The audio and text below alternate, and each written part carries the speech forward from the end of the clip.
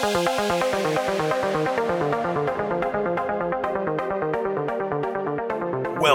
to the Minerals and Royalties Podcast, the home of CEOs and investors in the minerals and royalties space.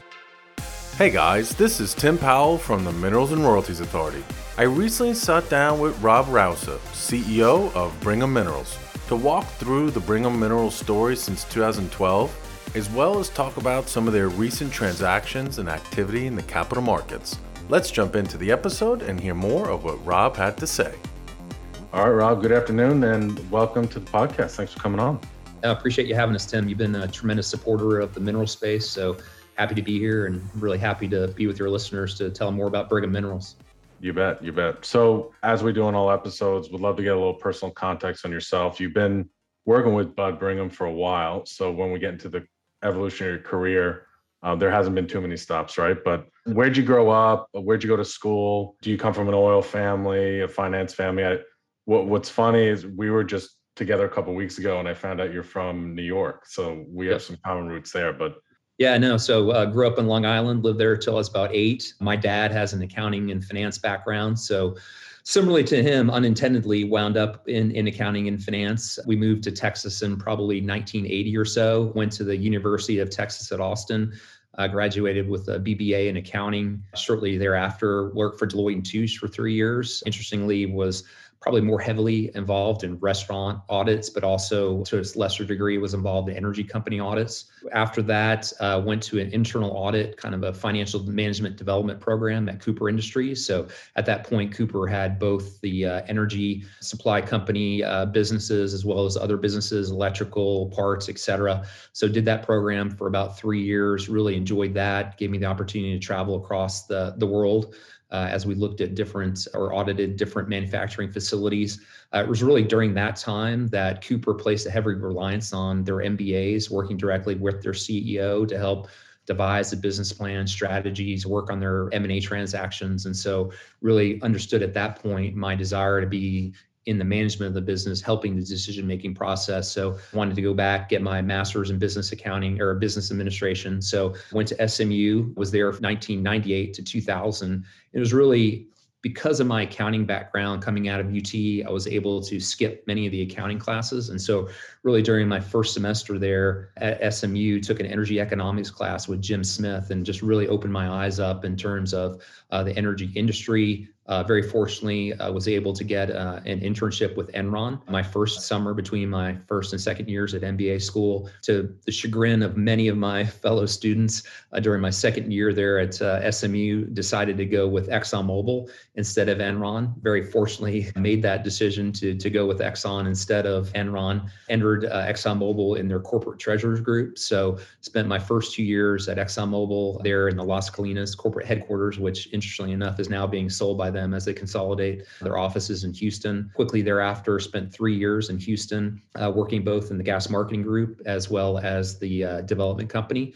There at the development company focused on project financing. So my last and final year, my 6th year there at ExxonMobil, I moved to Fairfax, Virginia. It was helping with some of their project financings there in China, the Fujian refinery project. So interesting project to be involved with. Really at that time though, spending a lot of time overseas, 2 to 3 weeks at a time in Hong Kong. We had 2 young kids, twins, less than 1 year old at that time.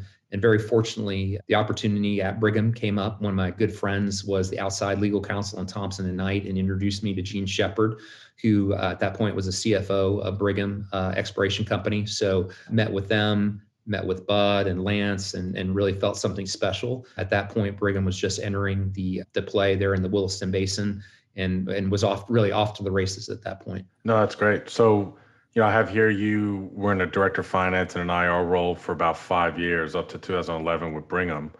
And then the royalties chapter starts to begin. So what is Anthem Ventures? And then when did what's today known as Brigham Minerals come to the forefront? When I was reading on your website, it said that Bud started to buy minerals in the Bakken in late 2000. So give me a little insight there, kind of going inside the early days before a formal vehicle was created and why you guys were looking at that ahead of so many people and how it kind of percolated from there. Yeah, probably good just to rewind the clock a little bit, just give people an explanation about Brigham Exploration, because a lot of that kind of toolkit that we developed to build Brigham Exploration, we transferred to Brigham Minerals and Brigham Resources. But so I joined Brigham Exploration Company in 2006, just as we were starting to put together the position in the Williston Basin. Interestingly, Brigham Exploration at that point had always been very technically heavy in terms of geologists, reservoir engineers to identify the core rock. Bud, very early in his career, was involved in shooting 3D seismic, a lot of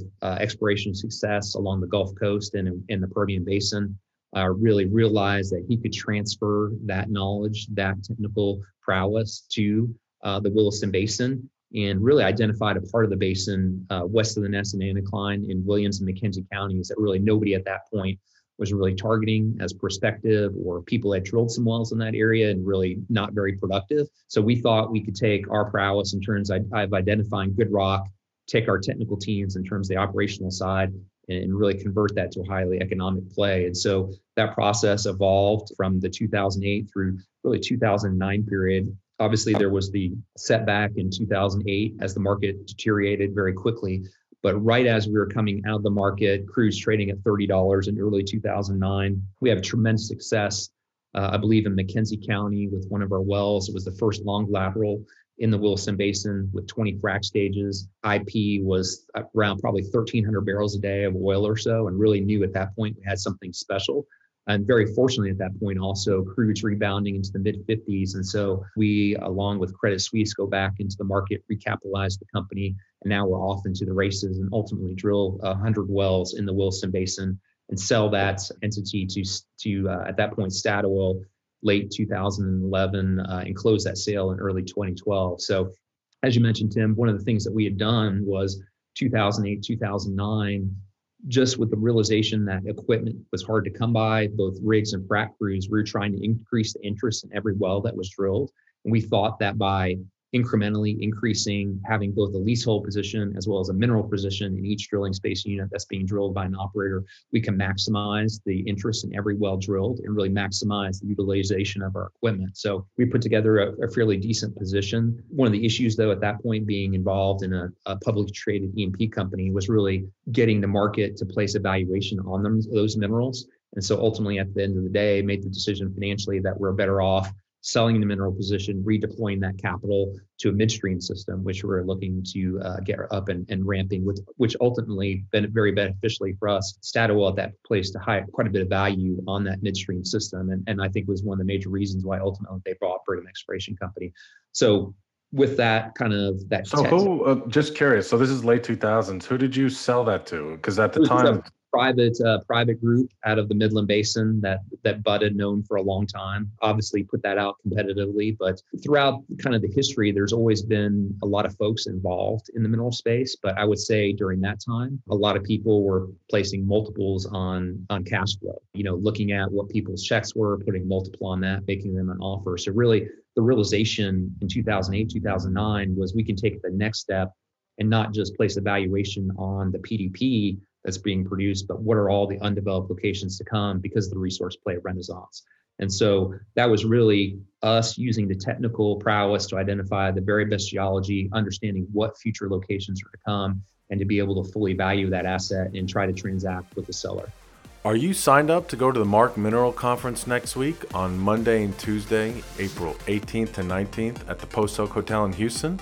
If not, it's not too late. Be sure to visit www.mineralconference.com to secure your ticket now. I look forward to seeing you there. Now let's jump back into the episode. That's fantastic. So talk to me about, so you sell in 2012 on the Brigham Exploration side. Now the formal Brigham Minerals entity, it started out self-funded by Bud in 2012, and then you guys brought in Warburg, Yorktown, and Pinebrook in 2013. Now, correct me if I'm wrong, you had Chris Phillips with NCAP, which is really early. And then Scott Noble did something in the Eagle Ford with KKR. And then you guys are next. When did Carl start work? Was it 14 or were they 13 as well? Yeah, they might have been a little bit after us, maybe 14 or so. We'd have to talk to Carl about that. But yeah, we were very early. So the punchline is you guys are one of the first private equity backed entities. Now you bring in three, which is interesting as well. I got to know Howard Newman quite well a few years back, and what became apparent was that Pinebrook was never the anchor investor. but having Howard involved, he's such an out of the box thinker and such a great strategist that his value at the boardroom level was so important. And private equity guys loved having him in there, right? And he Yeah. had the relationship with Warburg, obviously, and the track record with Warburg. But talk to me about, you did the rounds and why you brought in three, because that's not as common to see multiple private equities in a mineral venture. So going back a little bit and maybe just telling you a little bit more about the 2012 timeframe. So really wanting to ramp up the effort, we start hiring a technical team, geologists, reservoir engineers to start evaluating minerals. First minerals Brigham Minerals acquired were October of 2012. So this is probably 1 month after Continental has the unveiling of their Scoop Stack play. And so we immediately hit the ground. At that point, Pat Medlock was the VP of exploration, had quite a bit of Oklahoma experience, as well as Kevin Labby. And so both of those individuals really helped us quickly get ramped up, and we're immediately buying minerals in Scoop Stack. We put together a fairly sizable position there. And throughout this process, we're talking to multiple private equity firms about funding both Brigham Minerals as well as the more traditional E&P, which ultimately was called Brigham Resources. And so really the three-headed private equity sponsorship group was really as a result of knowing that ultimately at the end of the day, we're going to need a significant amount of capital to work with. So in 2013, we raised $650 million between the three groups to fund both Brigham Resources and Brigham Minerals, with the realization that if things go well, there's going to be more capital needed in the future. So we wanted three very strong, supportive entities to work with that are able to support us when we need more capital. They're able to provide it. And so all three tremendous to work with. Obviously, you mentioned Howard Newman. Howard's been a tremendous supporter of Brigham Minerals throughout the time frame. Pinebrook in particular has been a tremendous supporter as we think about three private equity firms and really post-IPO, how they've liquidated. Pinebrook was the very last of the entities begin the sale down process. And actually that just started in March of this year. So you can, obviously folks can get on the SEC website, look at their Form 4s, but they finally, at this point, I think, disposed of about 2.2 million shares and now have about 3 million shares remaining. So they still own about 5% of the company, but they were tremendously supportive of the company. Howard's tremendous background, lived with us through multiple downturns. If you think about both 15, 16, after that, we get through that process.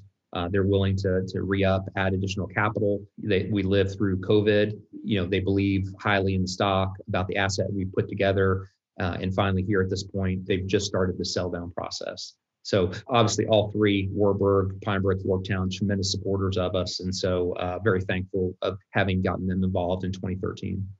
Excellent. And, we'll get into the public phase of Brigham here in a bit. Before you guys went public, talk to me about the strategy and the footprint. So you started in the Scoop Stack.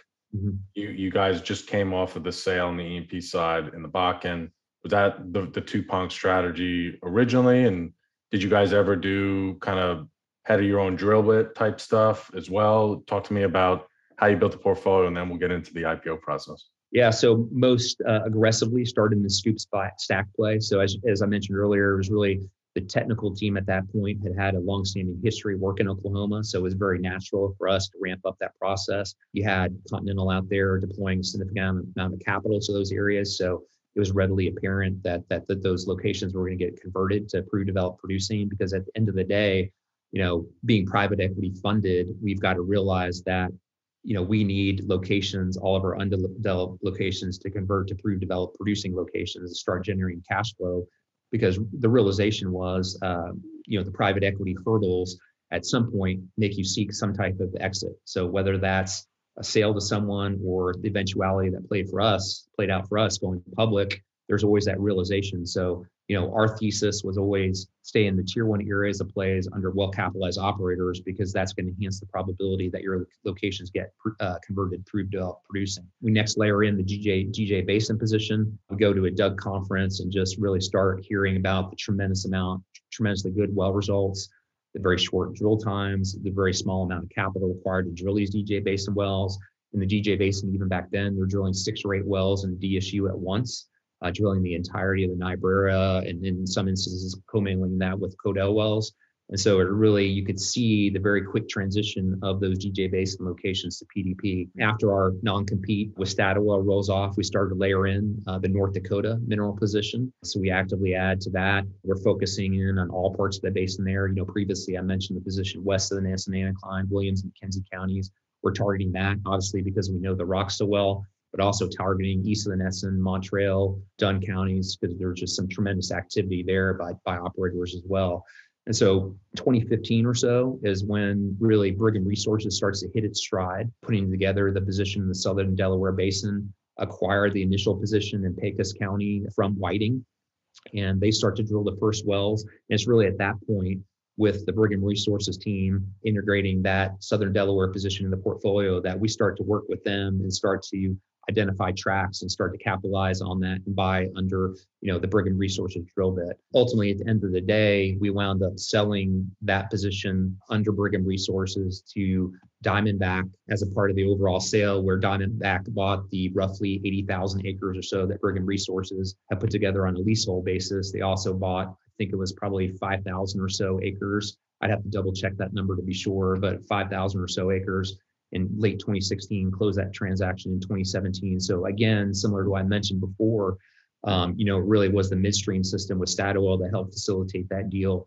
We, at least internally within Brigham Resources, think that the mineral position that we put together really helped solidify Diamondback's desire to buy our Southern Delaware position, because now they've got a leasehold position with a Spanish Trail lookalike there in Pecos County that they then can, as it gets converted by them, drop that down into their Viper Energy partners, which they've done along the way. So that sale happens. You're starting to see tremendous well results. So we really start to ramp up the activity. So at that point, 17, 18, we're buying across all the different basins with an increased emphasis in the Permian Basin. You just start to see some really tremendous well results. I think with our technical team, up until that point, we'd always focused on the Delaware Basin, just some really terrific economics there. It's a little harder actually to buy in the Midland Basin. So I would say if you looked at that point, we're probably buying 4-1 in the Delaware Basin relative to the Midland Basin. That being said, I would say here most recently, we've had some tremendous success in the Midland Basin. But, it's really though,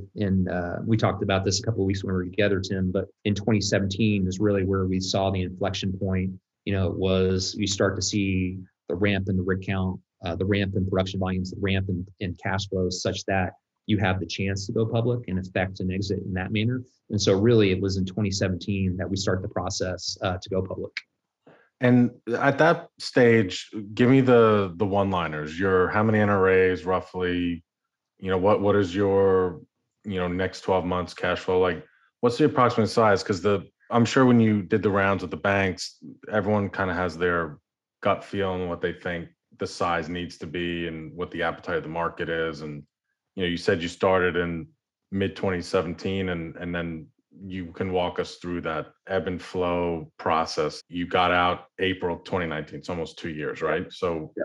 Many moons ago, but I'll try to give you some of that data. Sure. High level.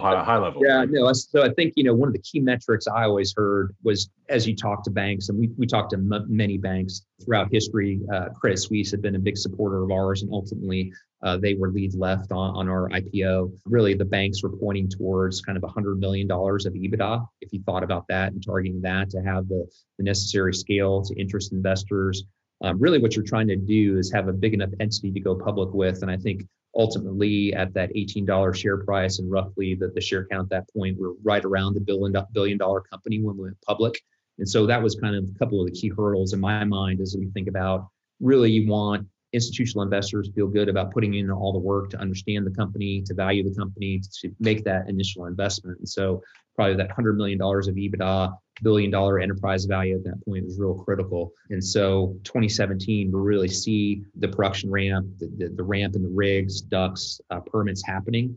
And so the board approves the process to go public, because at that point, we really had to, the primary mission was to build out the accounting team.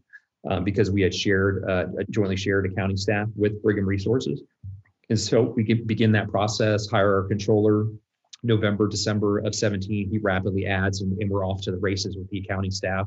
As we think about, maybe we'll just talk about some of the history of the IPO process, because Sure. It's convoluted. There's lots of ebbs and flows. It can be pretty rocky as you walk across it and try to get through the process. But 2018, really the keys are to identify the banks you're going to work with. Who are your lead banks? So at that point, we identify Credit Suisse and Goldman as a couple of our lead banks.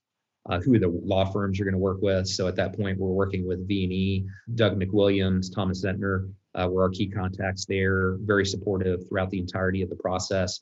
Start to putting together the document. So the document is the S1 that gets filed, at least initially privately with the SEC, and then eventually flips to a public document. So we're going throughout that process, continue to add to staff. Also interesting, during that period, we're actually conducting dry runs in terms of doing quarterly reporting. We're putting together press releases as if we were public, putting together 10Qs to make sure you're ready to go public.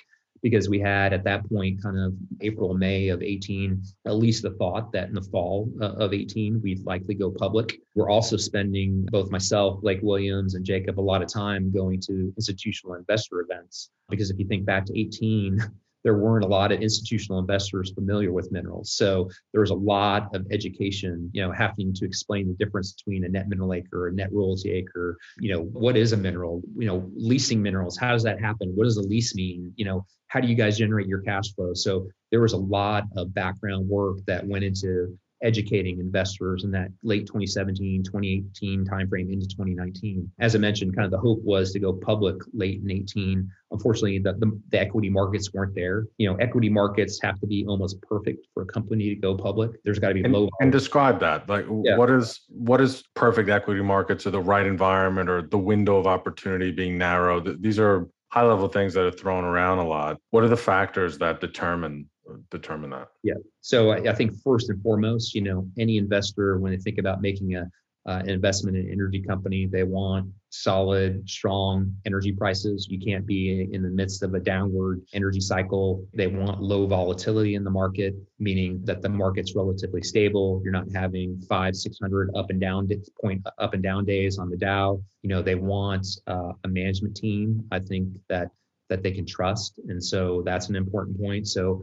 you're out there, crude oil pricing strong, low volatility, overall market sentiment's good. The Fed, everything's acting appropriately, acting well, such that the equity markets are performing. And so, because at the end of the day, you're asking these individuals to make a big commitment to the company and the management team, do all the work to evaluate you and undertake that decision whether to go public. And so it's almost like the reserves of a perfect storm. It's got to be perfectly clear, blue skies, almost a bluebird day if you're skiing. You've had 12 inches of powder, and now you have a week of perfect skiing conditions where it's 32 degrees and you can ski forever in really good conditions. And so you're really looking for that perfect window to go public. And so it wasn't there in 2018. But the key is to be constantly ready as you think about going public. So you got to maintain all your filings with with the SEC. So all that's happening in the background. Public investors aren't seeing that because you're getting those documents ready, resubmitting those on a quarterly basis. So you're ramping up that. You're continuing to answer any SEC questions. You as a team are just in a constant state of readiness in terms of hitting the road at any one point. And so very fortunately, kind of early 2019, we start to see the overall markets act better. And so ultimately, at the end of the day, launch our process, I think flip the company public in terms of taking the S1 and making it publicly available to look at, I think either late March or early April of 2019. And then we have an 8-day or so roadshow that we're going through, visiting with institutional investors in New York, Boston. We hit Chicago, Dallas, Houston, Los Angeles, a lot of phone calls along the way too. So it's a grind, but at the end of the day, you're asking people to make a big commitment. And obviously that roadshow today is much different than in the post-COVID world where a lot of those meetings were held virtually. But to me, there's no better way that for an institutional investor to get to know the management team and the management team to really pitch their story to the institutional investors than to meet one-on-one in their offices. And it just feels people are very open, can ask a lot of questions, and they're hard questions. You're asking them to invest a lot of capital. So you've got to be constantly ready to answer that hard question. So it's a very stressful process, but obviously it's one that the team met the challenge and we're able to complete that process in April of 2019, and very fortunately take the company public. And at that point, the private equity firms own about 65% of Brigham Minerals.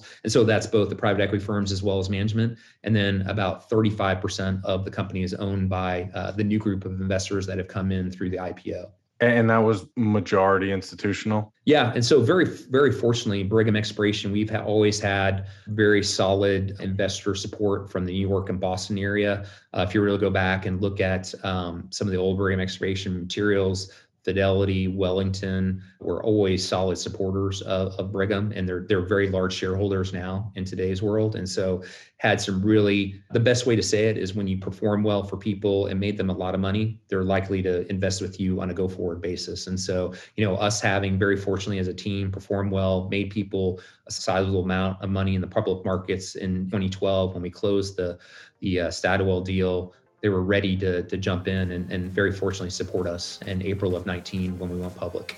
Hey guys, I wanted to take a quick break from the conversation to say thank you to Opportune LLP for sponsoring our Minerals and Royalties podcast. As a leading global energy business advisory firm, Opportune is well positioned to provide world-class technical, financial, and operational capabilities to minerals and royalties companies. Whether it's back office outsourcing, resource and reserve definition, land due diligence and administration, GIS mapping, valuation work, data and system integration, financial reporting, tax advisory, or buy and sell side assistance, Opportune LLP has got you covered. For more information, please visit www.opportune.com. Is your team interested in de-risking their underwriting on minerals acquisitions? What about maximizing the value of your minerals on exits?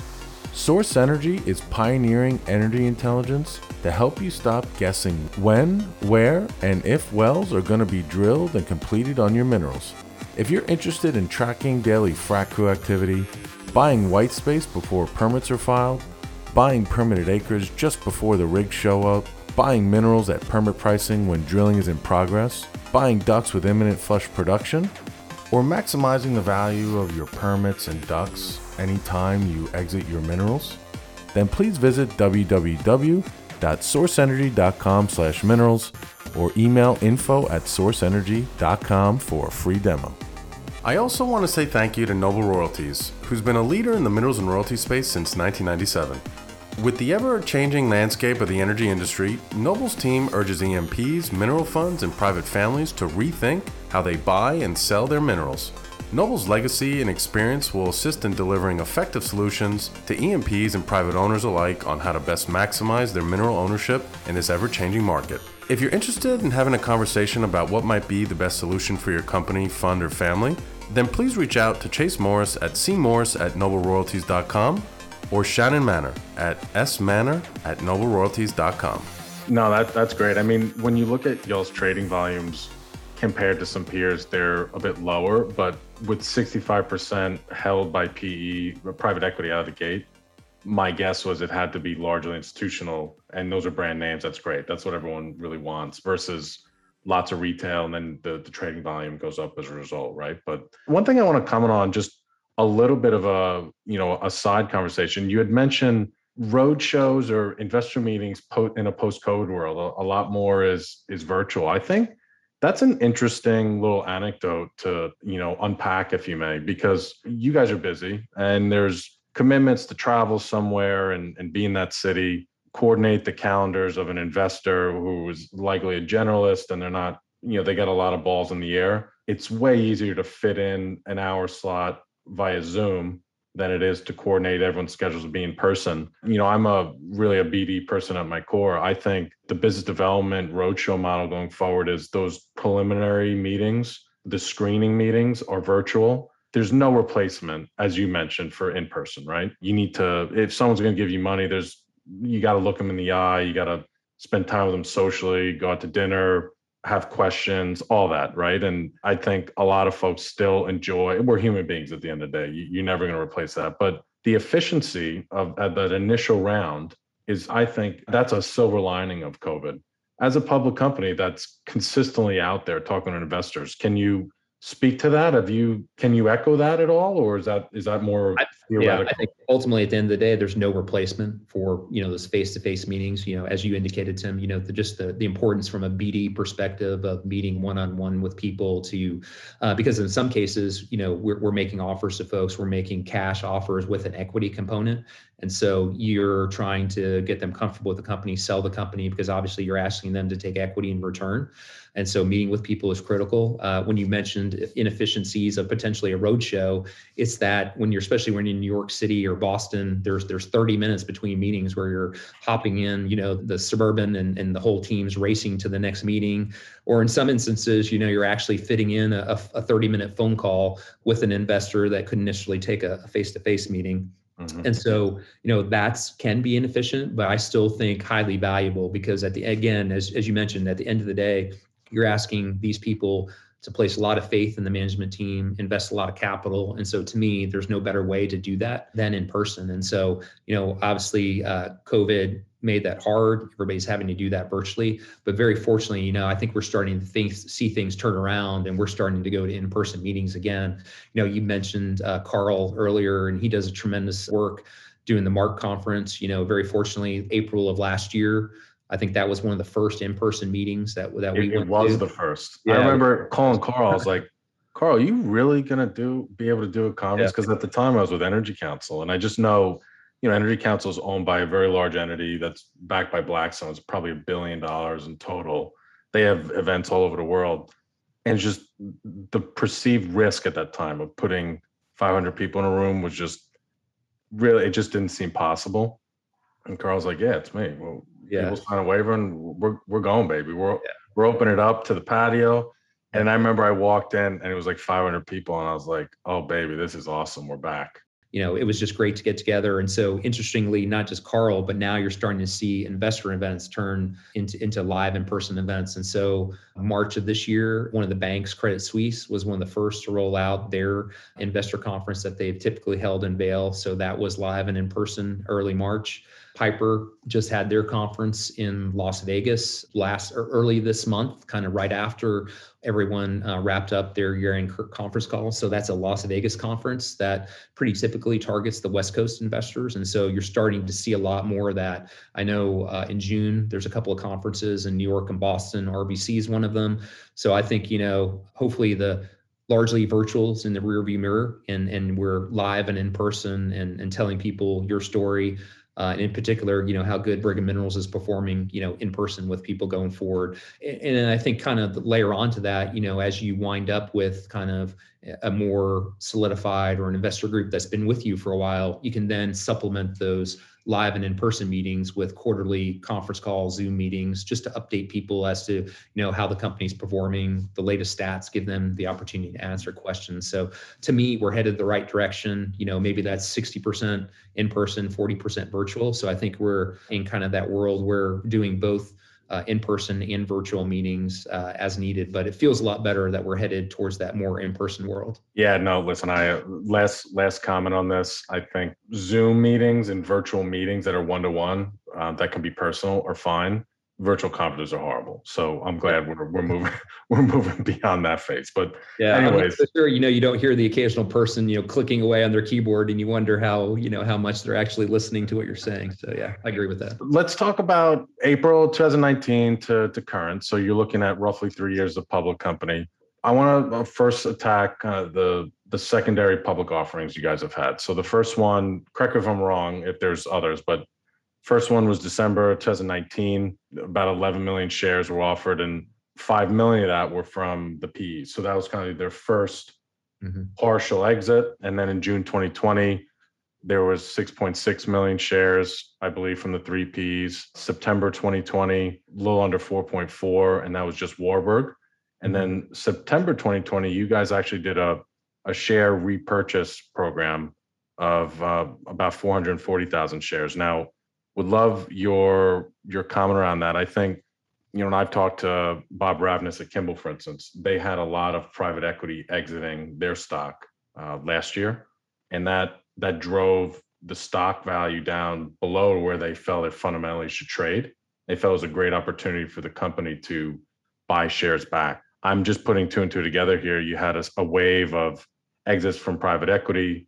Was that kind of an opportunistic time to add value for the Brigham team to repurchase some shares? You've since wrote it up nicely, as has Kimball, right? So, I mean, that's a theory, well done. But just some comments on your interaction with the equity market since going public and that whole process and takeaways, et cetera. Yeah, the realization was that the thesis behind going public was to have capital availability to go out and continue to consolidate the mineral space. And so we felt that, and you've heard me talk about this on the different conference calls, it's really, in my mind, a bifurcated kind of process that we run one or ground game deals, which historically have averaged 50 to 60 acres, net royalty acres apiece.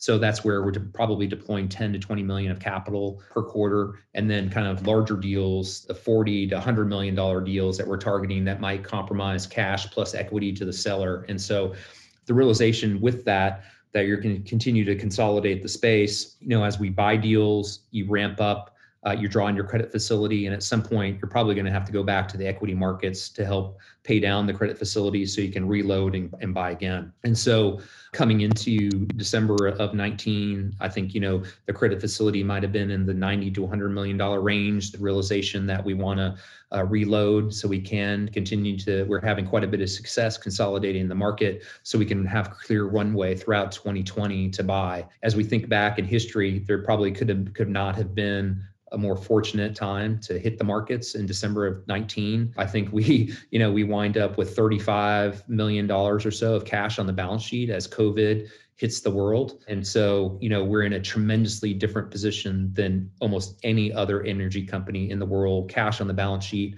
no debt. We don't have to hedge our volumes because if you think about, crude oil prices in March and April of 2020 hitting rock bottom, one of the days you're negative 30, but realistically you're positive 30 to $35. And so we don't feel the pressure to layer on hedges, and because we think that crude oil is going to rebound. It's a volatile market, it's going to rebound. So we want our shareholders to benefit in the entire run up of crude oil prices. And so crude oil prices start to get better. Private equity at the end of the day, they always have to monetize their positions. They have to distribute to their limited partners. And so at that secondary that you've talked about in June of 20, that was a liquidation by them to continue the distributions to their LPs. Throughout that kind of summer, people can read about it. Warburg Pincus is starting to exit some of their energy investments. And so they contact us, and there's the realization that they're going to want to sell down the remainder of their position in September of 20. And as you mentioned, one of the interesting pieces of that is we as a mineral company are constantly evaluating the repurchase of shares versus buying another mineral acre. And so in September of 20, I think the share price is maybe in the upper eights, and we acquire roughly 10% of that secondary offering. We still have cash on the balance sheet at that point. I think deploy $5 to $6 million of cash on the balance sheet to buy back those shares. And as you mentioned, those shares now, purchased in the upper eights are now trading at, I think, over 25 today. So it's an investment decision, just like any other decision we're making here at the company. And so we complete that process in September of 20. And really since then, Yorktown and Pine Brook have been out there in the markets just under 144A transactions, kind of dribbling those shares out over time. Yorktown did a little bit of that late last year, kind of the November timeframe. And here most recently in March, Pine Brook's done some of that. So real interestingly, we mentioned earlier in the podcast, the private equity groups owning about 65% of the company post going IPO in April of 19. Well, that balance of private equity ownership is now sub 10%. So to me, a lot of people mention the term private equity overhang. And so that's just, an investor always is cautious about when the private equity guys might want to further unwind their position and create maybe a turbulent time for the stock. And so really, I think that those times are well past us. And so with sub 10% ownership by the private equity firms in the stock, we feel really good about where we are. If you look at our investor bench, it's Fidelity's, the Magellans, BlackRock's, we have an incredibly strong long-only ownership in the company. And so I think, we're just set up really well for 2022 and 2023. Hey guys, I wanted to take a quick break from the conversation to say thank you to Noble Royalties, who's been a leader in the minerals and royalty space since 1997. With the ever-changing landscape of the energy industry, Noble's team urges E&Ps, mineral funds, and private families to rethink how they buy and sell their minerals. Noble's legacy and experience will assist in delivering effective solutions to E&Ps and private owners alike on how to best maximize their mineral ownership in this ever-changing market. If you're interested in having a conversation about what might be the best solution for your company, fund, or family, then please reach out to Chase Morris at cmorris@nobleroyalties.com or Shannon Manor at smanor@nobleroyalties.com. Need energy industry management experience at your fingertips? Opportune LLP, a leading global energy business advisory firm, has the capabilities needed to overcome your minerals and royalties team's technical, operational, and financial challenges. To learn more, search Opportune's podcast E2B Energy to Business on Apple and Spotify podcasts, where Opportune examines emerging financial and technology trends and provides a broad perspective on ways to stay ahead, create opportunities, and execute market strategies. For more information, please visit www.opportune.com. Predicting operator behavior is the name of the game in the mineral space, but using permits and rig locations alone to do this is not enough. Detecting well pads and frac ponds in order to see which permits are on the rig schedule, discount permits that won't ever be spudded, and determine which ducts are next up on the frac schedule is key to de-risking your underwriting. By using satellite imagery and AI, Source Energy shows oil-filled well pad construction before permits are filed, shows frac pond filings even before the crew arrives, and shows pinpoint frac crew movements daily, so you can get ahead of drilling activity and completions. If you're interested in leveraging this technology to revolutionize your ground game, then please feel free to visit www.sourceenergy.com/minerals or email info@sourceenergy.com for a free demo.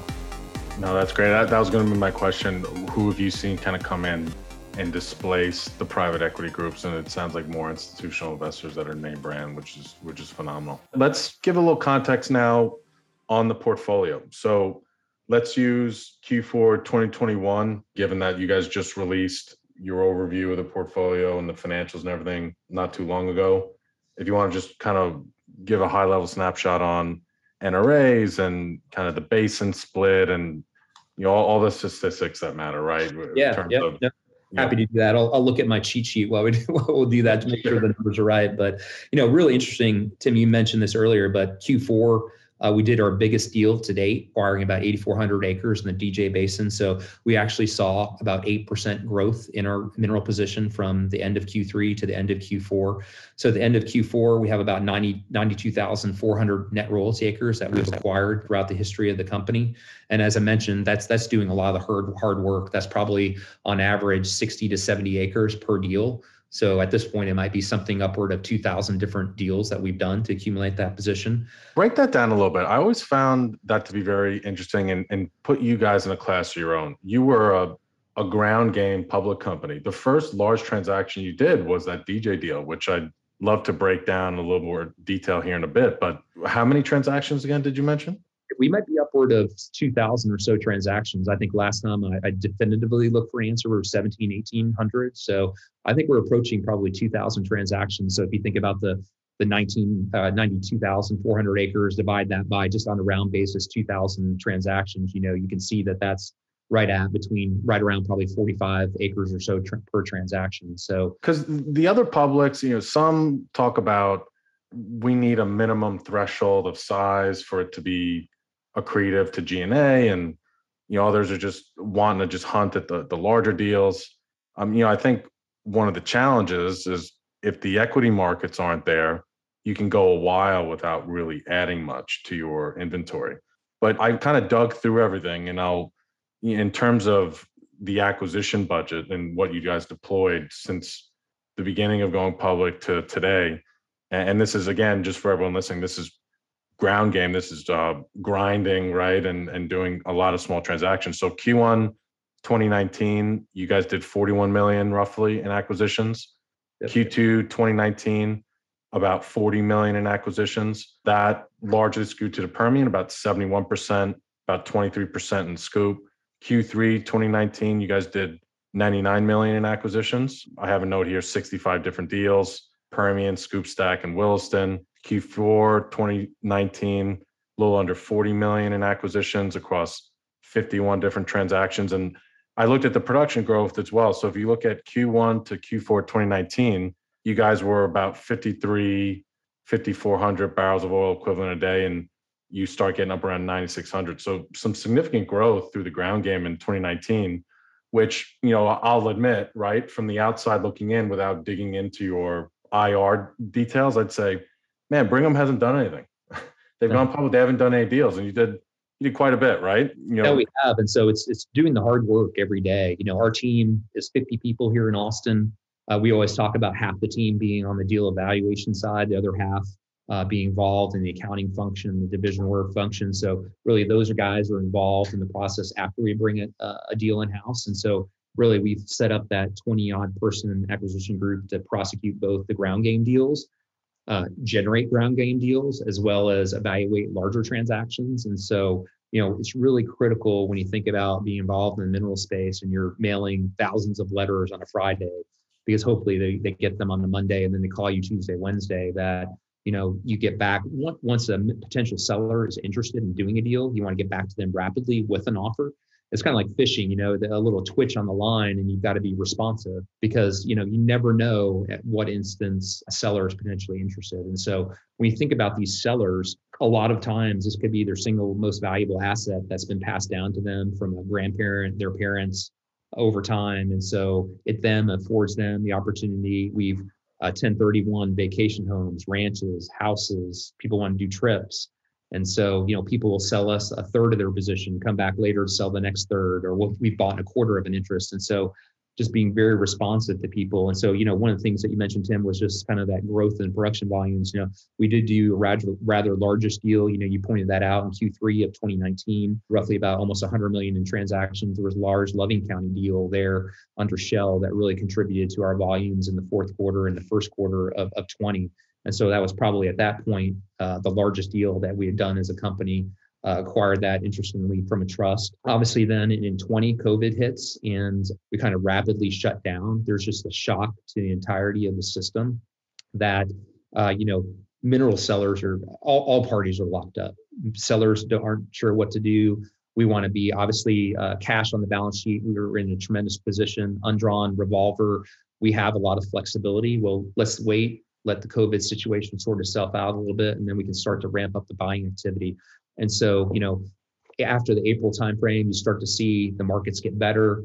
Really, probably second half of June, right around 4th of July, markets start to feel a lot bit better. Crude starts trading better, and all of a sudden, we wind up with mineral sellers interested in buying. And so, it's really some of those deals that we did in Q3 and Q4 of 2020, where we deployed, around 40 million of capital, were really nice undeveloped sections. A lot of them largely in the Permian that today are, when you heard about our drilling or our results in Q4, those are the transactions that are contributing today to those volumes. So just tremendous response to those transactions. And so, one of the things that happened is obviously, we're off to the races in 2020, 2021, and then summer of 21, crude oil prices start escalating pretty rapidly, and you wind up with, in an $80+ crude oil environment, and all of a sudden mineral sellers become cautious. We're at $80 crude. That sounds good. They're willing to take a lot more risk. And so you don't have as many sellers out there in the marketplace anymore. So how do we respond to that? Well, we redouble our efforts to get letters out, calls, because the minerals game has always been a statistics game. If you send out thousands of letters, historically, you're going to close on X percent of deals with people. And so, that percentage goes down. So how do we adjust for that, increase the throughput of the deals, and so become more efficient as a team evaluating deals? And so we start to gain success. Q2, Q3, deploy very vast portions of our budget to the Permian.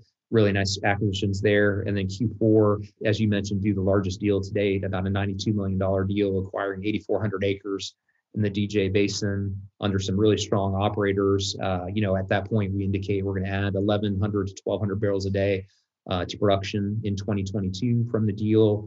It adds about 2.6 net activity wells to inventory already, of which we're really starting to see some nice conversions by PDC. Their Lightning and Thunder pad, I think they're Vega pad. So we're seeing conversions from DUC to PDP and from permit to drilling. So I think it's going to be a really nice deal for us over the next 3 to 5 years as we continue to see conversions. And so, we follow right on the heels of that with I think in February of this year, announcing a larger-ish Midland Basin transaction, about $32 million or so, with the vast majority of that going to be drilled for us by Pioneer and Endeavor. So a really strong position there. And we've indicated that that deal is likely to close in the early to mid-April. I think interestingly there, just for you and the listeners, is both of those deals were the first deals that we've included an equity component in terms of the consideration to the seller. So it's really the first utilization of a cash plus equity deal to help get a deal across the finish line. And that's important to us because it really minimizes the cash that we have to draw on the revolver, minimizes having to go back to the equity markets to get incremental capital. Because I think one of the things that's been important to our investors, we've not gone back to raise capital since December of 19. So, over almost a 2+ year period now, we've never gone to the equity markets to raise capital. And what we've done now is we've ramped down the amount of cash that we've distributing to our shareholders. So it's gone from 100% to 80%. So we're funding some of that ground game budget internally, as well as divesting some of the portfolio. So what we had indicated here on the most recent conference call was that the entirety of our Q4 ground game was funded between retained cash flow and asset divestitures. And so I think it's a real powerful signal of the machine that we can go out there and execute on those 50 to 60 acre deals. And hopefully going forward, to the extent we can continue to, what I've challenged the team with is to continue that divestiture opportunity set, that between that retained cash flow and divestitures, we really minimize the need to go out there to the equity markets to do anything unless we find a large deal that requires a more significant piece of cash to it. The portfolio optimization aspect is interesting to me as a public. At a high level, I would go in and say, well, theoretically, public mineral companies shouldn't really ever sell anything. They should just always be adding inventory and cash flow to the balance sheet. The first deal that I saw on the public side selling in a large way was Blackstone Minerals to Pegasus. I think it was a $100 million deal in the middle of 2020. And I believe that was largely to pay down some debt. Like your share repurchase program, is this largely financial? It's redeploying that capital in a better place, you think, to get overall returns? I mean, how much, I don't know if brain damage is the right word, but how much effort gets put into, okay, let's try to rationalize some of these assets here? Is that a part of the team that you're always kind of looking at those opportunities? Because you guys are in a lot of basins, and these basins ebb and flow in terms of the frothiness and the A&D environment. When you look at Scoop and Stack and DJ, Delaware and Midland have very different dynamics, and the Bakken, they all have very different buyers, very different, any type of headwinds they might face. If it's Delaware, it might be infrastructure. If it's Scoop Stack, obviously they had a reset. DJ has the political challenges. So how much effort do you guys put into that, thinking about what we might be able to rationalize? Yeah. So, one of the things that I've talked, and I think probably this was 2 or 3 conference calls ago, is challenging the team to do one divestiture transaction per quarter to help supplement that retained cash flow to fully fund our CapEx for the quarter. And so, I think what we're doing as a public mineral company is you're looking at opportunities that are less developed, that someone in the private space is willing to pay more for. And so basically you're looking at an asset. So to date, we've closed on 3 different transactions. Those 3 transactions generate about $21 million of cash flow from those 3 sales. But those 3 transactions only probably reduced our production by about 110 barrels of oil per day. So very low cash flow amounts associated with that, but someone on the other side is actually placing quite a bit of value on those undeveloped locations. And so we're generating a 15, 16, 17 times cash flow on that asset sale. And the real interesting counterpoint to that is here we've done the DJ transaction and Midland Basin transaction that are more 5 to 6x cash flow. So you can see kind of the financial theory that's behind that, selling assets at a much higher multiple, buying at a much lower multiple, and redeploying that capital and generating immediate cash flow for shareholders. So, what I mentioned to you is we sold or divested assets with about 110 barrels a day of production. Well, we're redeploying that into deals. In the DJ deal, I mentioned doing 1,100 to 1,200 barrels a day in 2022. The Midland Basin deal, we've indicated, I think is going to do 225 to 275 barrels a day of production. So basically, in essence, we're redeploying that. And so, the team is always looking for those areas that, we see potential parties, active in those areas. So reaching out to them, hey, we have assets that you might be interested in. And so, it's like any other buy decision that we're making, that, we'll provide a potential buyer with a list of our assets. They'll make us offers. We evaluate those offers. So, our reservoir engineers, much as the same they're doing on the buy side, well, what's the intrinsic value of that asset? And if that potential buyer provides us an offer that's in excess of that intrinsic value that we calculated internally, well, yeah, we're gonna sell that asset and redeploy that capital to the Permian, and probably a cash flow heavy asset or cash flow heavy acquisition. And so to me, it's kind of a real efficient optimization of the portfolio that generates significant value to the shareholder, because hopefully we've really minimized the need to go back and generate or do a primary equity offering out there in the markets. No, that's great. Yeah, it's just knowing the market and the basins and doing a cash flow arbitrage, for lack of better words, right? So going back to my earlier point, so you do this DJ deal, and it's a little over 90 million. You close on it December of 2021. You're over 2.5, roughly 2.5 years into being public, and it's the first kind of sizable transaction. Now, this is my own logic stream, and I'll let you comment on it. You guys are 65% held by private equity out of the gate. A lot of the assets that start to come to market of scale that a public would be the logical buyer for are private equity held, right? So, and Kimball, a lot of their acquisitions have been of private equity backed companies. So you have Kimball, who comes out of the gate with no private equity, but then they get private equity layered into their stock through their growth model, and then they experience private equity overhang. Yeah. You may, and they exit, stock goes down, it's rebounded nicely, so happy days. But was there any consideration of, hey, we already have 65% held by private equity? If some of these deals in the market, if we have to do a share offering, and now we go up to 70, 75, 80% held by private equity, that's a challenge in terms of getting investor interest and maybe how the shareholders will react to it. As a result, we'll look at the deals, but ground game, we're able to continue to grow, and we can stay within our revolver and use existing cash flow. And then, you fast forward to when you did the deal, the private equities have gone down to less than 10%. So you're not in that position. And, your stock is rebounded nicely, market's in a better place. And the seller was, if I'm not mistaken, a large family office.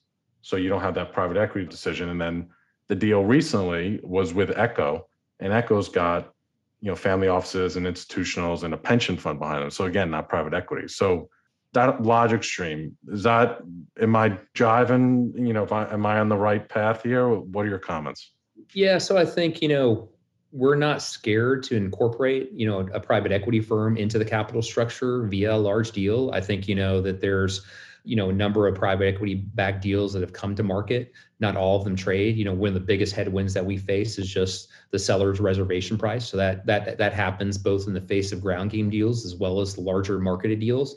I think the beauty of what we've accomplished to date, and so that's that whittling down of the private equity overhang from 65% in April of 19 to less than 10%, after these most recent sales announced by Pinebrook, is that, we do have the opportunity to layer in a private equity backed deal and offer them stock, because shareholders understand that we do a good job managing the sell down of those private equity held assets or shares in our company. And so to me, it's just another indication of the great job that we've done. It's a very gradual process. Shareholders understand we manage it.